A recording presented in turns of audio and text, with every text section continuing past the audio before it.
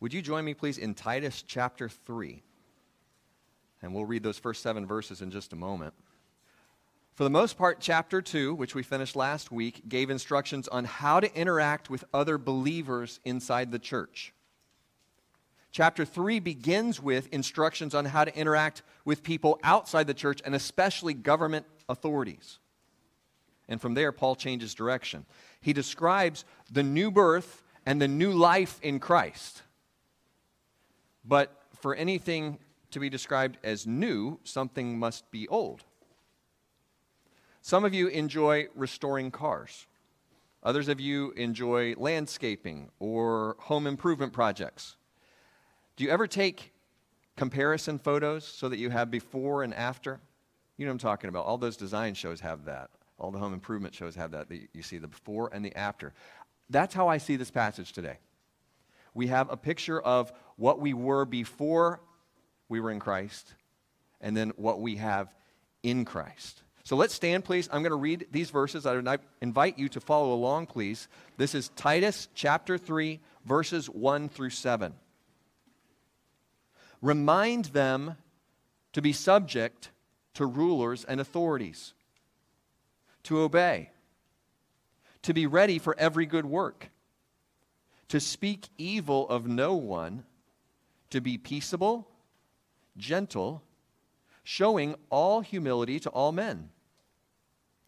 For we ourselves were also once foolish, disobedient, deceived, serving various lusts and pleasures, living in malice and envy, hateful, and hating one another.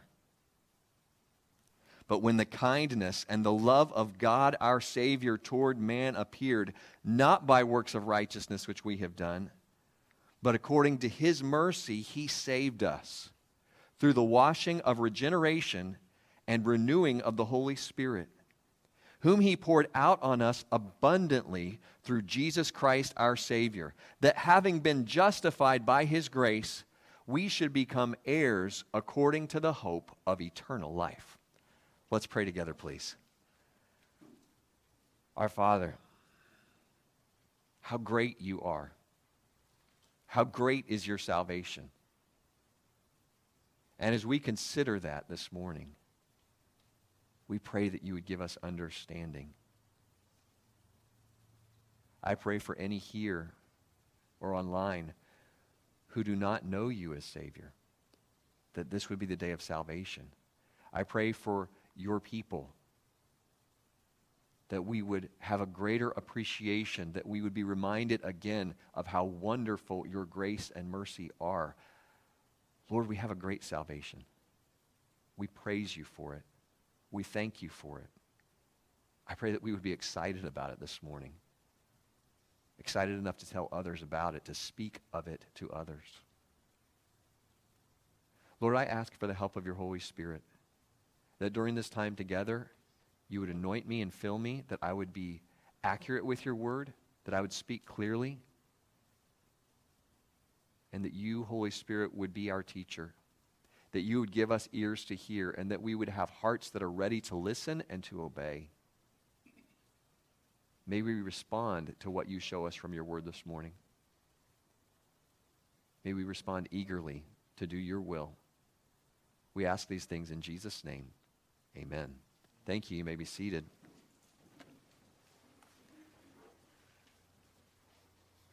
There's so much good stuff in these verses that I had trouble narrowing it down to one key word, but if I had to choose only one, it would be mercy. That for this passage, I think the overriding theme, the overriding idea is mercy.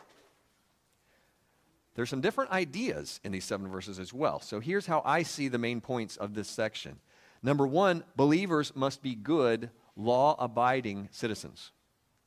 That's verse 1. Number 2, believers must be humble. And that's verse 2.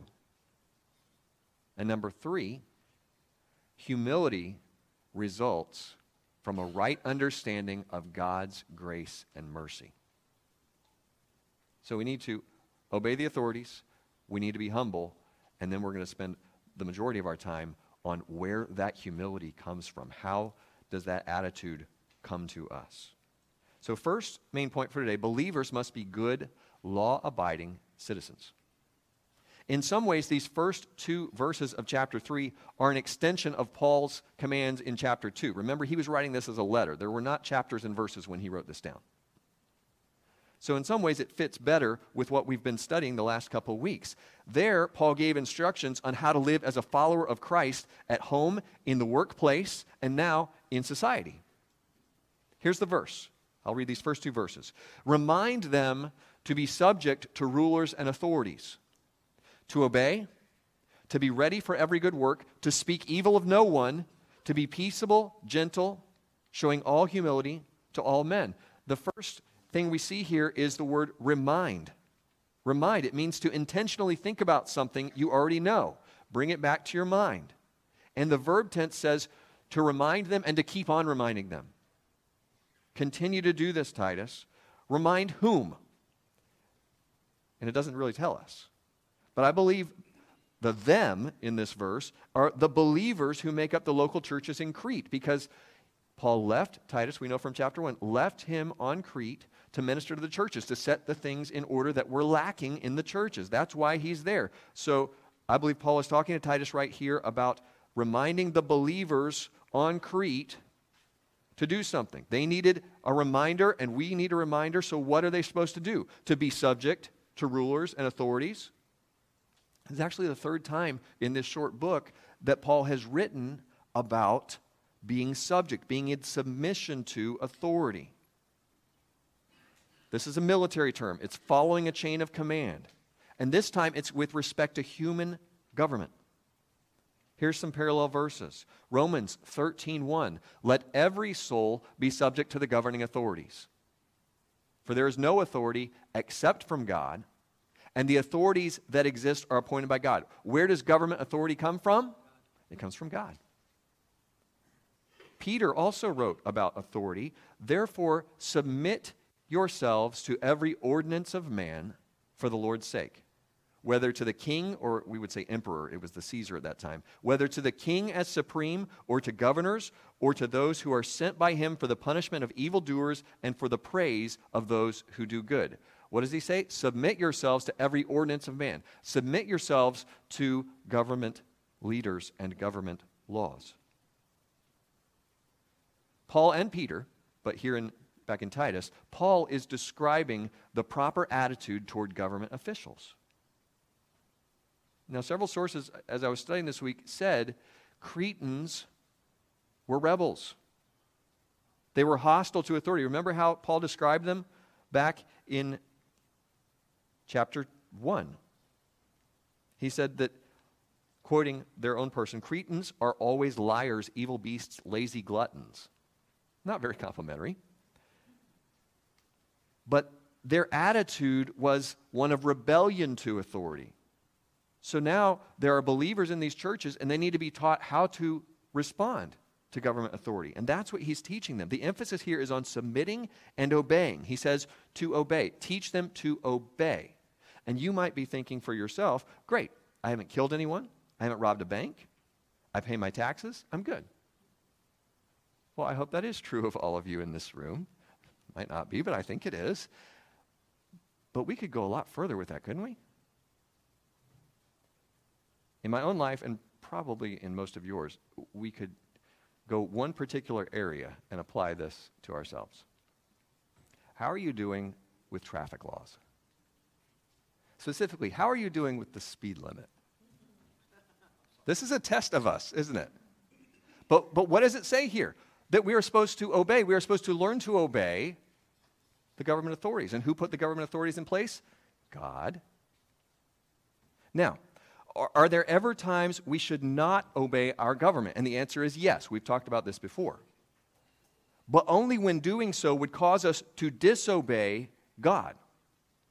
Now, can you think of anyone, Old Testament or New Testament, can you think of anyone in the Bible who disobeyed the authority of that time? I see a hand over here already. Yes. Shadrach, Meshach, and Abednego. Exactly. In the book of Daniel, the king of the time said, everyone must bow down to my statue. When you hear the music, bow down and worship him, is what was going on. And did they do it? They did not. Why not? Because to do so, to obey that government authority at that point would be to disobey the higher authority of God. Very good. There are others we could talk about. Any others that come to mind? The Hebrew midwives.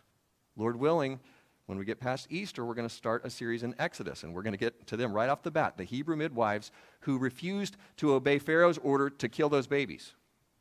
Very good. There are others we could talk about.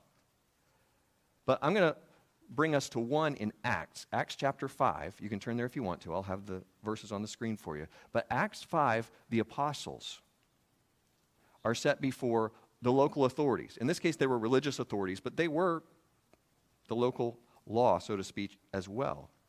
And I'm going to pick it up in verse 27 of chapter 5. And when they had brought them, this is the council, the religious leaders, they set them before the council, and the high priest asked them, who? The apostles, specifically Peter and John here, are the ones who usually are speaking for the group, saying, did we not strictly command you not to teach in this name? What name? Jesus. And look, you have filled Jerusalem with your teaching, your doctrine, and intend to bring this man, Jesus, blood on us. You're telling everybody we killed him. Well, they're saying that because they did. But the emphasis isn't on who killed Jesus, it's that he died. He died as the Savior. And he came back to life. That's what they were emphasizing. Verse 29, but Peter and the apostles answered and said, we ought to obey God rather than men. That's our principle. If we are commanded to do something that is against God's law, we have to obey God. And of course, we're cheering inside for their courage. But we also have to remember that obeying God when it is against the law of the land brings consequences. Shadrach, Meshach, and Abednego. Skipping down to verse 40, I'm going to pick up partway through verse 40. And when they had called for the apostles and beaten them, there's their consequence, they commanded that they should not speak in the name of Jesus and let them go. So, check this out. They departed from the presence of the council rejoicing. They were rejoicing. Why? That they were counted worthy to suffer shame for Jesus' name. And daily in the temple and in every house they did not cease teaching and preaching Jesus as the Christ. So are there ever times we should not obey our government? Yes, but only when doing so would cause us to disobey God. Will there likely be consequences when we do? Yes, there will. And we need to prepare ourselves mentally and emotionally and spiritually through prayer. Because if it becomes illegal at some point in our country to read the Bible or to pray or to share the gospel or to call sin sin in public, we need to be ready to obey God and, when necessary, endure the consequences. Paul continues here. What else are they supposed to learn to do? To be ready for every good work. This obedience he's talking about that he just mentioned, to teach them to obey, it's not just passive obedience. It is proactive. It is eager obedience. Sort of like, this isn't a perfect illustration, but community service, that you are going to be actively involved supporting people around you, your friends, your neighbors. Take it to that level. Your neighbor needs help fixing something or carrying something. You're going to help out. You're going to be a good citizen in that way. Galatians 6:10 says, therefore, as we have opportunity, let us do good to all, especially to those who are of the household of faith, but do good to all. So those are positive. Let's switch back over to speak evil of no one. That means no slander, no gossip, no backbiting. Now, I'm going to apply this two ways. One, to believers in the church. That's not the immediate application there, but I think it does apply. God has set up a process for confronting sin within the church. And you can read about it on your own. Matthew 18, Galatians 6, those are the passages. God's process is not to tell other people about sin that you see, that you find, that you hear. Don't tell other people about the situation or even come tell me. Instead, go to the sinning person in private and, when necessary, involve as few people as possible after that. That's how it works in the church. You're not supposed to be talking against other people. You're not supposed to be talking about other people in a negative way. That's called gossip. It's a sin. But let's come back to the immediate context of this verse. I found this convicting this week too. Do we speak evil of government authorities?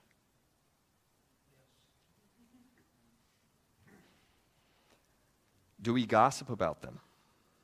Do we slander them in our conversation or on our social media? I think we need to be careful on this. It's an election year. There's going to be lots that we're going to hear about this candidate and that elected official. Timothy tells us we're supposed to pray for these individuals. And we tend to make fun of or tear down the ones that we disagree with.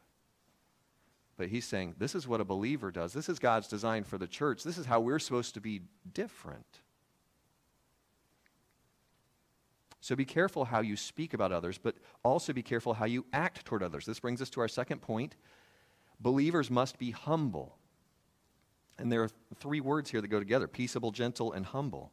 So the first one, to be peaceable, not striving, not fighting, not quarrelsome. You're not going to get into a fist fight. You're not going to get into a verbal fight. James 4:1 asks a question and then answers it.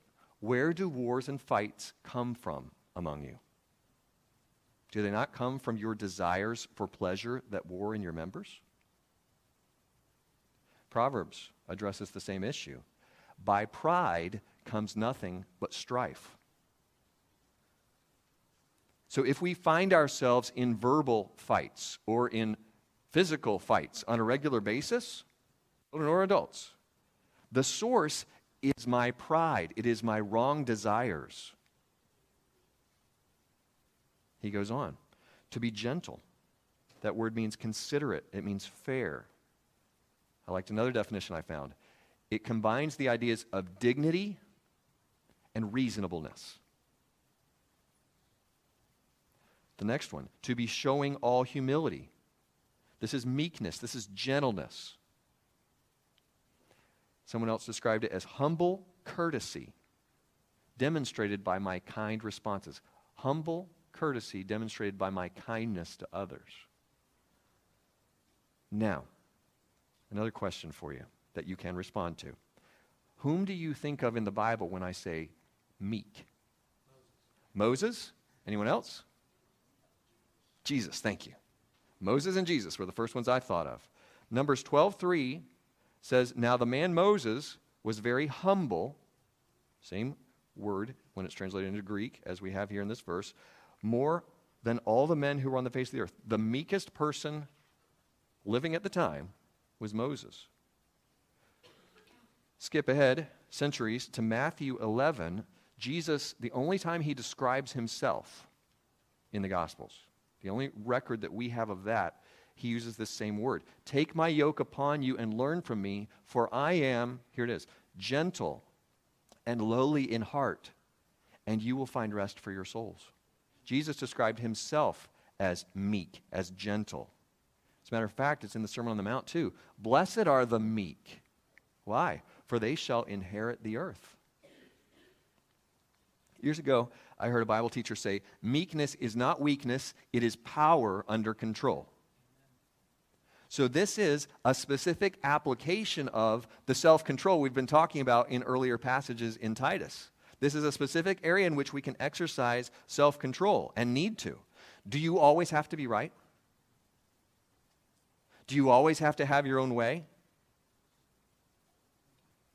Do you consider others better than yourself, or do you consider yourself better than others? Those are questions you can ask to determine whether you are meek. Do you have your power under control? How would you know? You could ask yourself those questions I just asked, but you could also ask others around you, your spouse, a family member. Do you think of me as humble and meek? Do you think of me as prideful? Because the Holy Spirit's going to grow the fruits of peace and gentleness in our lives. That's part of the fruit of the Spirit, Galatians 5:22 and 23. But the fruit of the Spirit is love, joy, peace, long-suffering, kindness, goodness, faithfulness, gentleness, self-control. Are these sounding familiar? We need to submit to God's wisdom as well. Because James wrote to us that the wisdom that is from above is first pure and then peaceable, gentle, willing to yield, full of mercy and good fruits, without partiality, without hypocrisy. If this is an area of struggle for you, then please stay with me. Please pay attention. We're going to talk about where this attitude of gentleness, this attitude of humility, this attitude of meekness comes from, the source of it, if you will. And to whom are we supposed to show all humility? We're supposed to show it to all men. And that's the same idea as we had back in chapter 2, verse 11. It means all types of people. And now we're getting to the section that I'm calling before and after. The theme of the book of Titus is truth leads to godliness by grace. And as we said last time, salvation by grace brings change to our lives. If you're a follower of Christ, your life it's not perfect. You're not going to be sinlessly perfect in this life. That's not going to happen. But there should be progress. There should be change taking place in your life over time as you become more like Jesus. So let's see what kind of change Paul describes here. This is our third point for today, and this is going to be the remainder of the verses 3 through 7. Humility results from a right understanding of God's grace and mercy. Verse 3 says this, "For we ourselves were also once foolish, disobedient, deceived, serving various lusts and pleasures, living in malice and envy, hateful and hating one another." So starting off with that word "for," Paul is giving us the reason that we should be gentle and humble toward all kinds of people. That's what he had just said. Because we were like them before we were saved. He says, "For we ourselves also once." So Paul, who elsewhere described himself as the chief of sinners, is including himself in this description. When he says we and he's writing to Titus, then he's also including Titus. So Paul and Titus and all of us, we ourselves also once, what's the next word? Were. We ourselves were. That's past tense. I won't read the surrounding verses, though I love them. But 1 Corinthians 6, Paul gives a list of sins. And if you look at the context, you'll find a sin you've committed, I promise. Long list of sins. But then he says in verse 11, "And such were," past tense, "such were some of you." What else happened in the past? You were washed. You were sanctified, set apart. You were justified, declared righteous in the name of the Lord Jesus and by the Spirit of our God. All right, so we're talking about what we were before. He starts into his list. Foolish, senseless, unwise, disobedient, which means what we think it means, but it's an attitude more than anything else. It's an unwillingness to be persuaded. It's being obstinate. It's choosing not to believe. Do you remember Thomas? We actually used this last year for Resurrection Sunday. We looked at the story of Thomas, and we know him most frequently as Doubting Thomas because he refused to believe. When Jesus showed up the second time and said, "Go ahead, check out my hands, check out my side." Don't be unbelieving, but believe. That's what's described by disobedient here. Before Christ, before we called on him for salvation, we were disobedient to the gospel. Some of us, we knew the truth, but we were going to reject the truth. No, I know better. No, I'm not ready for that. No, I don't want to change my life. Some of us were also deceived. I feel like all of us were either disobedient or deceived or both before Christ. And deceived here is blind to the truth. How? By our own sin and by Satan's lies. He is a liar and the father of lies. How else does he describe us before Christ? that we are serving or enslaved to various lusts and pleasures. See, the world's philosophy is do what you want, when you want, any way you want, with anyone you want. And that's how they would see freedom, liberty. Cast off all restraints. If it feels good, do it. But what I just described, according to the Bible, is actually slavery. 2 Peter 2:19. While they, and he's talking about false teachers, while they promise them liberty, they themselves are slaves to corruption. For by whom a person is overcome, by him also he is brought into bondage. You say, that's a lot of words, Bob. Okay, how about this? What you don't control controls you. Or what you won't control controls you. And I'm not just talking about be tough, exercise self-control. This is all dependent on God's grace. Those of you who were here last week heard me say that a lot. This is all because of God's grace, His help, His enablement, His empowerment. That was the theme last week.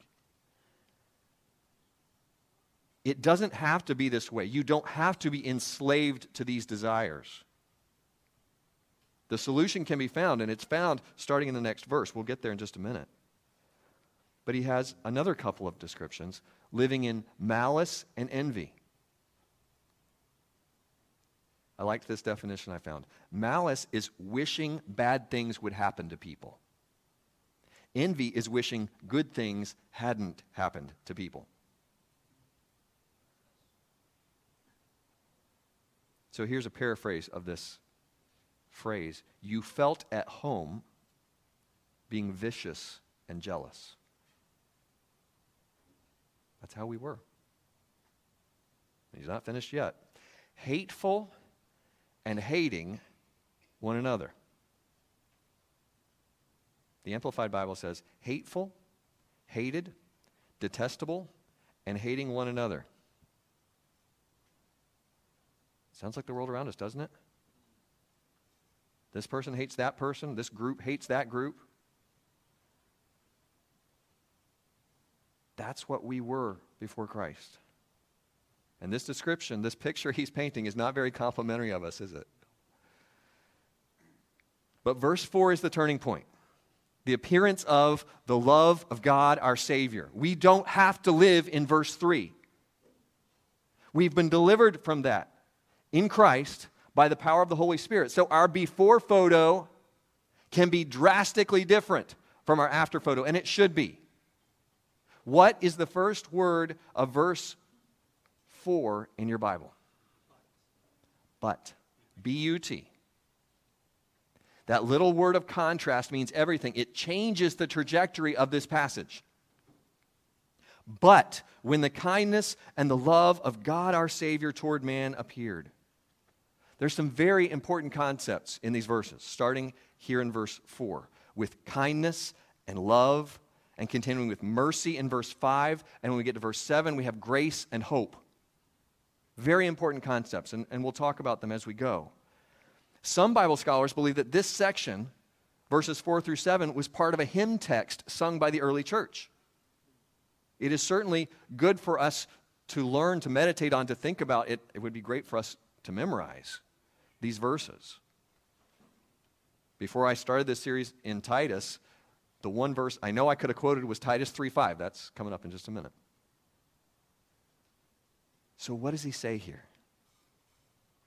He says, when the kindness of God appeared. What is kindness? Kindness is God's moral goodness. He is good. Jesus, when he was questioned by a Pharisee, said, why do you call me good? No one is good except God. God is good. You learned a little chorus as a child. God is so good. He is. That's who he is.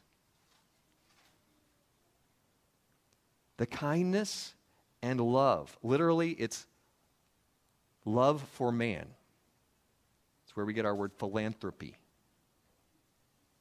Benevolence, loving kindness. When the kindness and love, that type of goodness, that type of benevolence of God appeared. We learned last week, chapter 2, verse 11, that the grace of God that brings salvation appeared to all men. And what did that describe? That described the incarnation, when Jesus came and he was born as a baby. The first coming of Jesus to save us.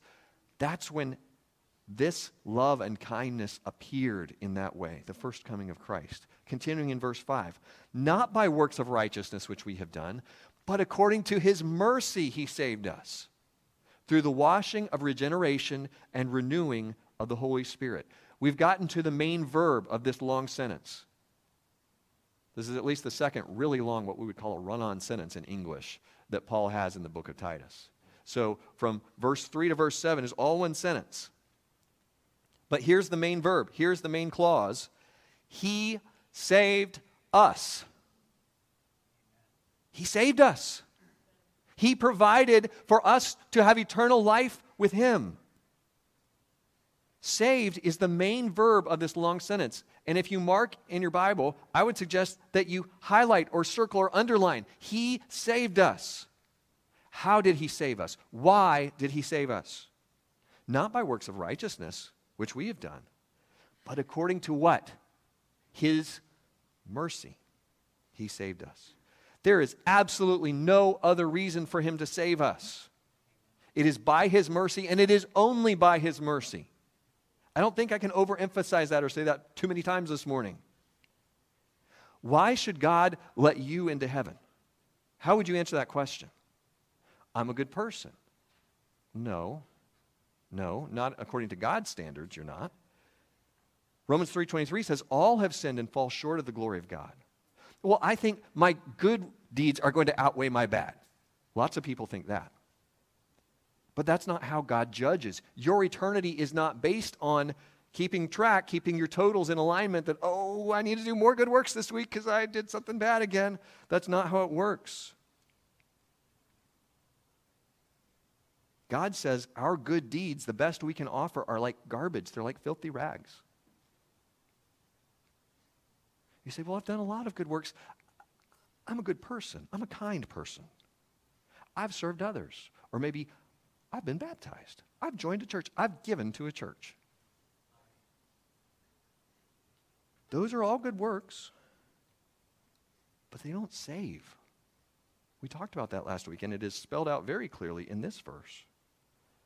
So we could not earn salvation. We didn't deserve salvation. We can never deserve it. But by his mercy, he saved us anyway. How? Through the washing of regeneration, or your translation might say rebirth, and renewing of the Holy Spirit. Now, those are some big words too. Regeneration and renewal means new life, that's regeneration, and transformational growth, that you're changing and growing. That's what the renewal part means. Both of which come to us only by the work of the Holy Spirit. There's a parallel passage to this in Ephesians. It's Ephesians 5:26. That he might sanctify and cleanse her, talking about the church. How? With the washing, same word, of water by the word.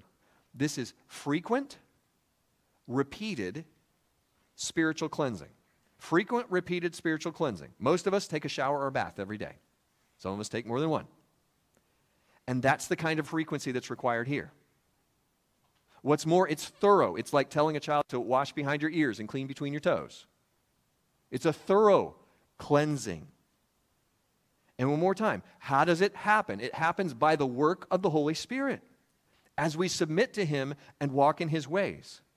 That's here in Titus 3. And by the work of the Word of God in our lives. That's the Ephesians passage, Ephesians 5, the washing of the water of the Word. The Holy Spirit gives us spiritual life and then constantly renews that life as we submit to him and walk with him.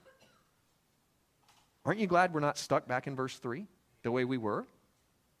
This is what he's doing in our life. We have to have him. We need him to show up every day. Because left to myself, I'm going to be looking back like verse 3 again. That's my tendency. That's my default. Verse 6, still talking about the Holy Spirit, whom he poured out on us abundantly through Jesus Christ our Savior. So God the Father poured out the Holy Spirit on us abundantly or generously.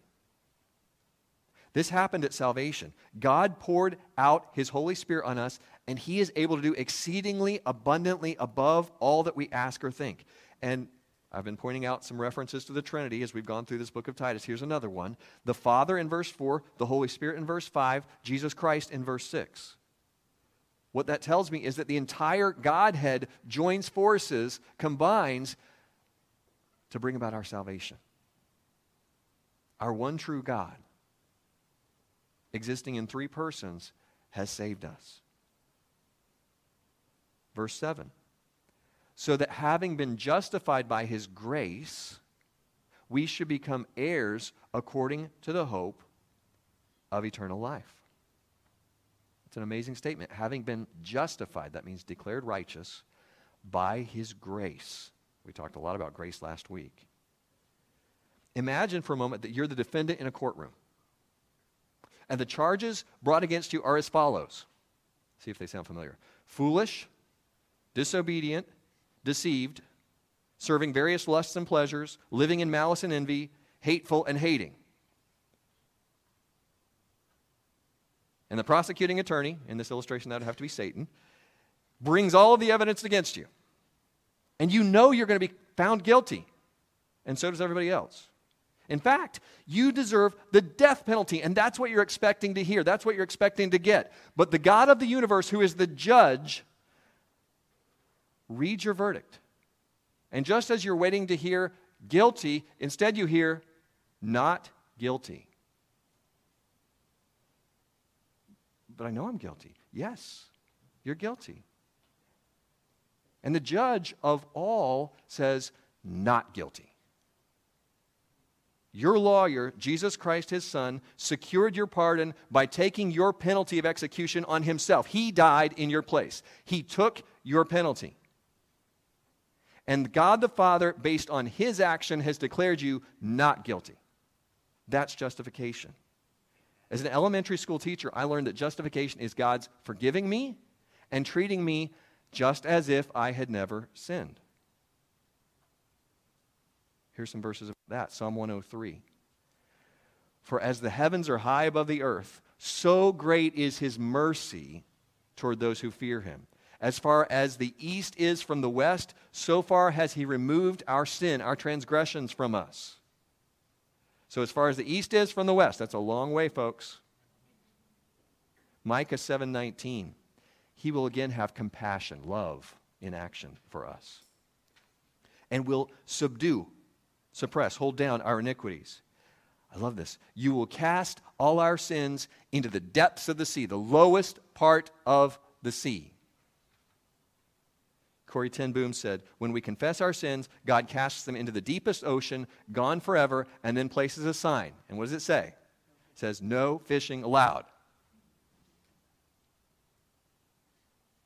How can that be? How can He do that? Jeremiah 31 gives us a clue. I will forgive their iniquity, another word for sin, and their sin I will remember no more. Hebrews 8 says almost the same thing. For I will be merciful to their unrighteousness. Their sins and their lawless deeds I will remember no more. 2 chapters later, Hebrews 10 says, their sins and their lawless deeds I will remember no more. Now, I know what some of you are thinking. If God knows everything, and He does, how can He forget anything? Well, the answer is He didn't, because that's not what I said. That's not what these passages say. They don't say He forgot your sin. They say He chose not to remember your sin. That's what's going on. He doesn't forget anything, but He chooses not to hold them against us. He chooses not to bring them up to us again. And there's an application for us in that as well. If someone has sinned against you greatly, you may never be able to forget that. It's like a scar. It may be with you for the rest of your life. But by God's grace, with His help, you can choose not to replay it over and over in your mind. You can choose not to think about it by His help. You can choose not to tell others about it by his help. You can choose to forgive. You can choose not to remember. Now, there's one more thing I want to point out to you about justification and what it gives us. Justification gives me present encouragement and future hope. Present encouragement and future hope. I am, number one, saved from God's wrath against sin, declared righteous, is what we just said. And two, I have eternal life as God's adopted child and heir. That's good news. Y'all don't look like it's good news, but it's good news. He says, heirs according to the hope of eternal life. Last week we talked about looking for that blessed hope.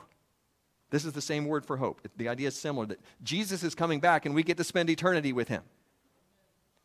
We also saw that we were redeemed. We were bought out of the slavery of sin. But that was just the start. It's not just that he released us from the slavery of sin. He adopted us. We have an inheritance in him. We have so much in him. He has done so much. He has given us so much. So he went much further than just rescuing us from sin. That would have been enough. But he adopted us into his family, wrote us into his will. Galatians 4. But when the fullness of time had come, God sent forth his Son, born of a woman, born under the law. Why? To redeem those who were under the law. Why? That we might have the adoption as sons. Now let's wrap this up. Let's try to tie this together. The first thing we saw was that believers must be law-abiding citizens. There should be a difference when you compare us to the world around us. One difference is that believers must be humble. But how do I do that? Where do I get that? I remember where I came from. There, but by the grace of God, go I. And I remember what God has done for me, what I have in Christ. David Guzik said that remembering this work of God, his mercy, his grace, his renewal, this builds up 4 things in us. First, gratitude that God has changed us. But second, humility when we see that his work changed us. It wasn't that I was so special or did it right. Third, it should result in kindness to others who are in the same position, in the same place. And finally, faith that God can change those who are still in that place, because he changed you and he changed me.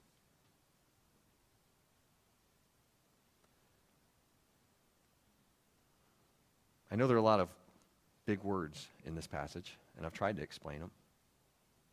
But I realize that some of this may be unfamiliar to you. But the hope here is that we can have eternal life. We can spend eternity with God because of what Jesus Christ has done in coming, living a perfect, sinless life, dying in my place and in your place, and rising again for our justification. And if you've never called on him to save you today, you can do that. You can do that sitting right where you are right now. You can say, God, save me. I know I have broken your laws. But I believe that Jesus is the only one who can rescue me. And I'm choosing to believe in him. And he will rescue you. In that instant, he will rescue you. And all these blessings we've been talking about are yours. Believers, are you obeying government authorities? Are you speaking out against them? Are you humble and meek? And do you continue to be amazed by God's mercy and his grace? Would you bow your heads and close your eyes?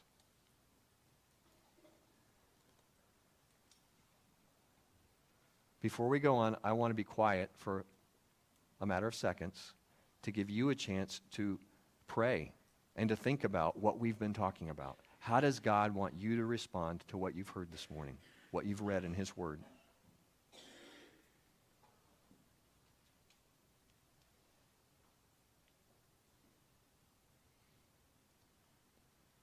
Is the Holy Spirit convicting you of a specific sin that you need to repent of, that you need to confess and turn from? If so, do it. He is faithful and He is righteous to forgive us and to cleanse us from all unrighteousness. If there's something He's leading you to do, a conversation He's leading you to have, obey.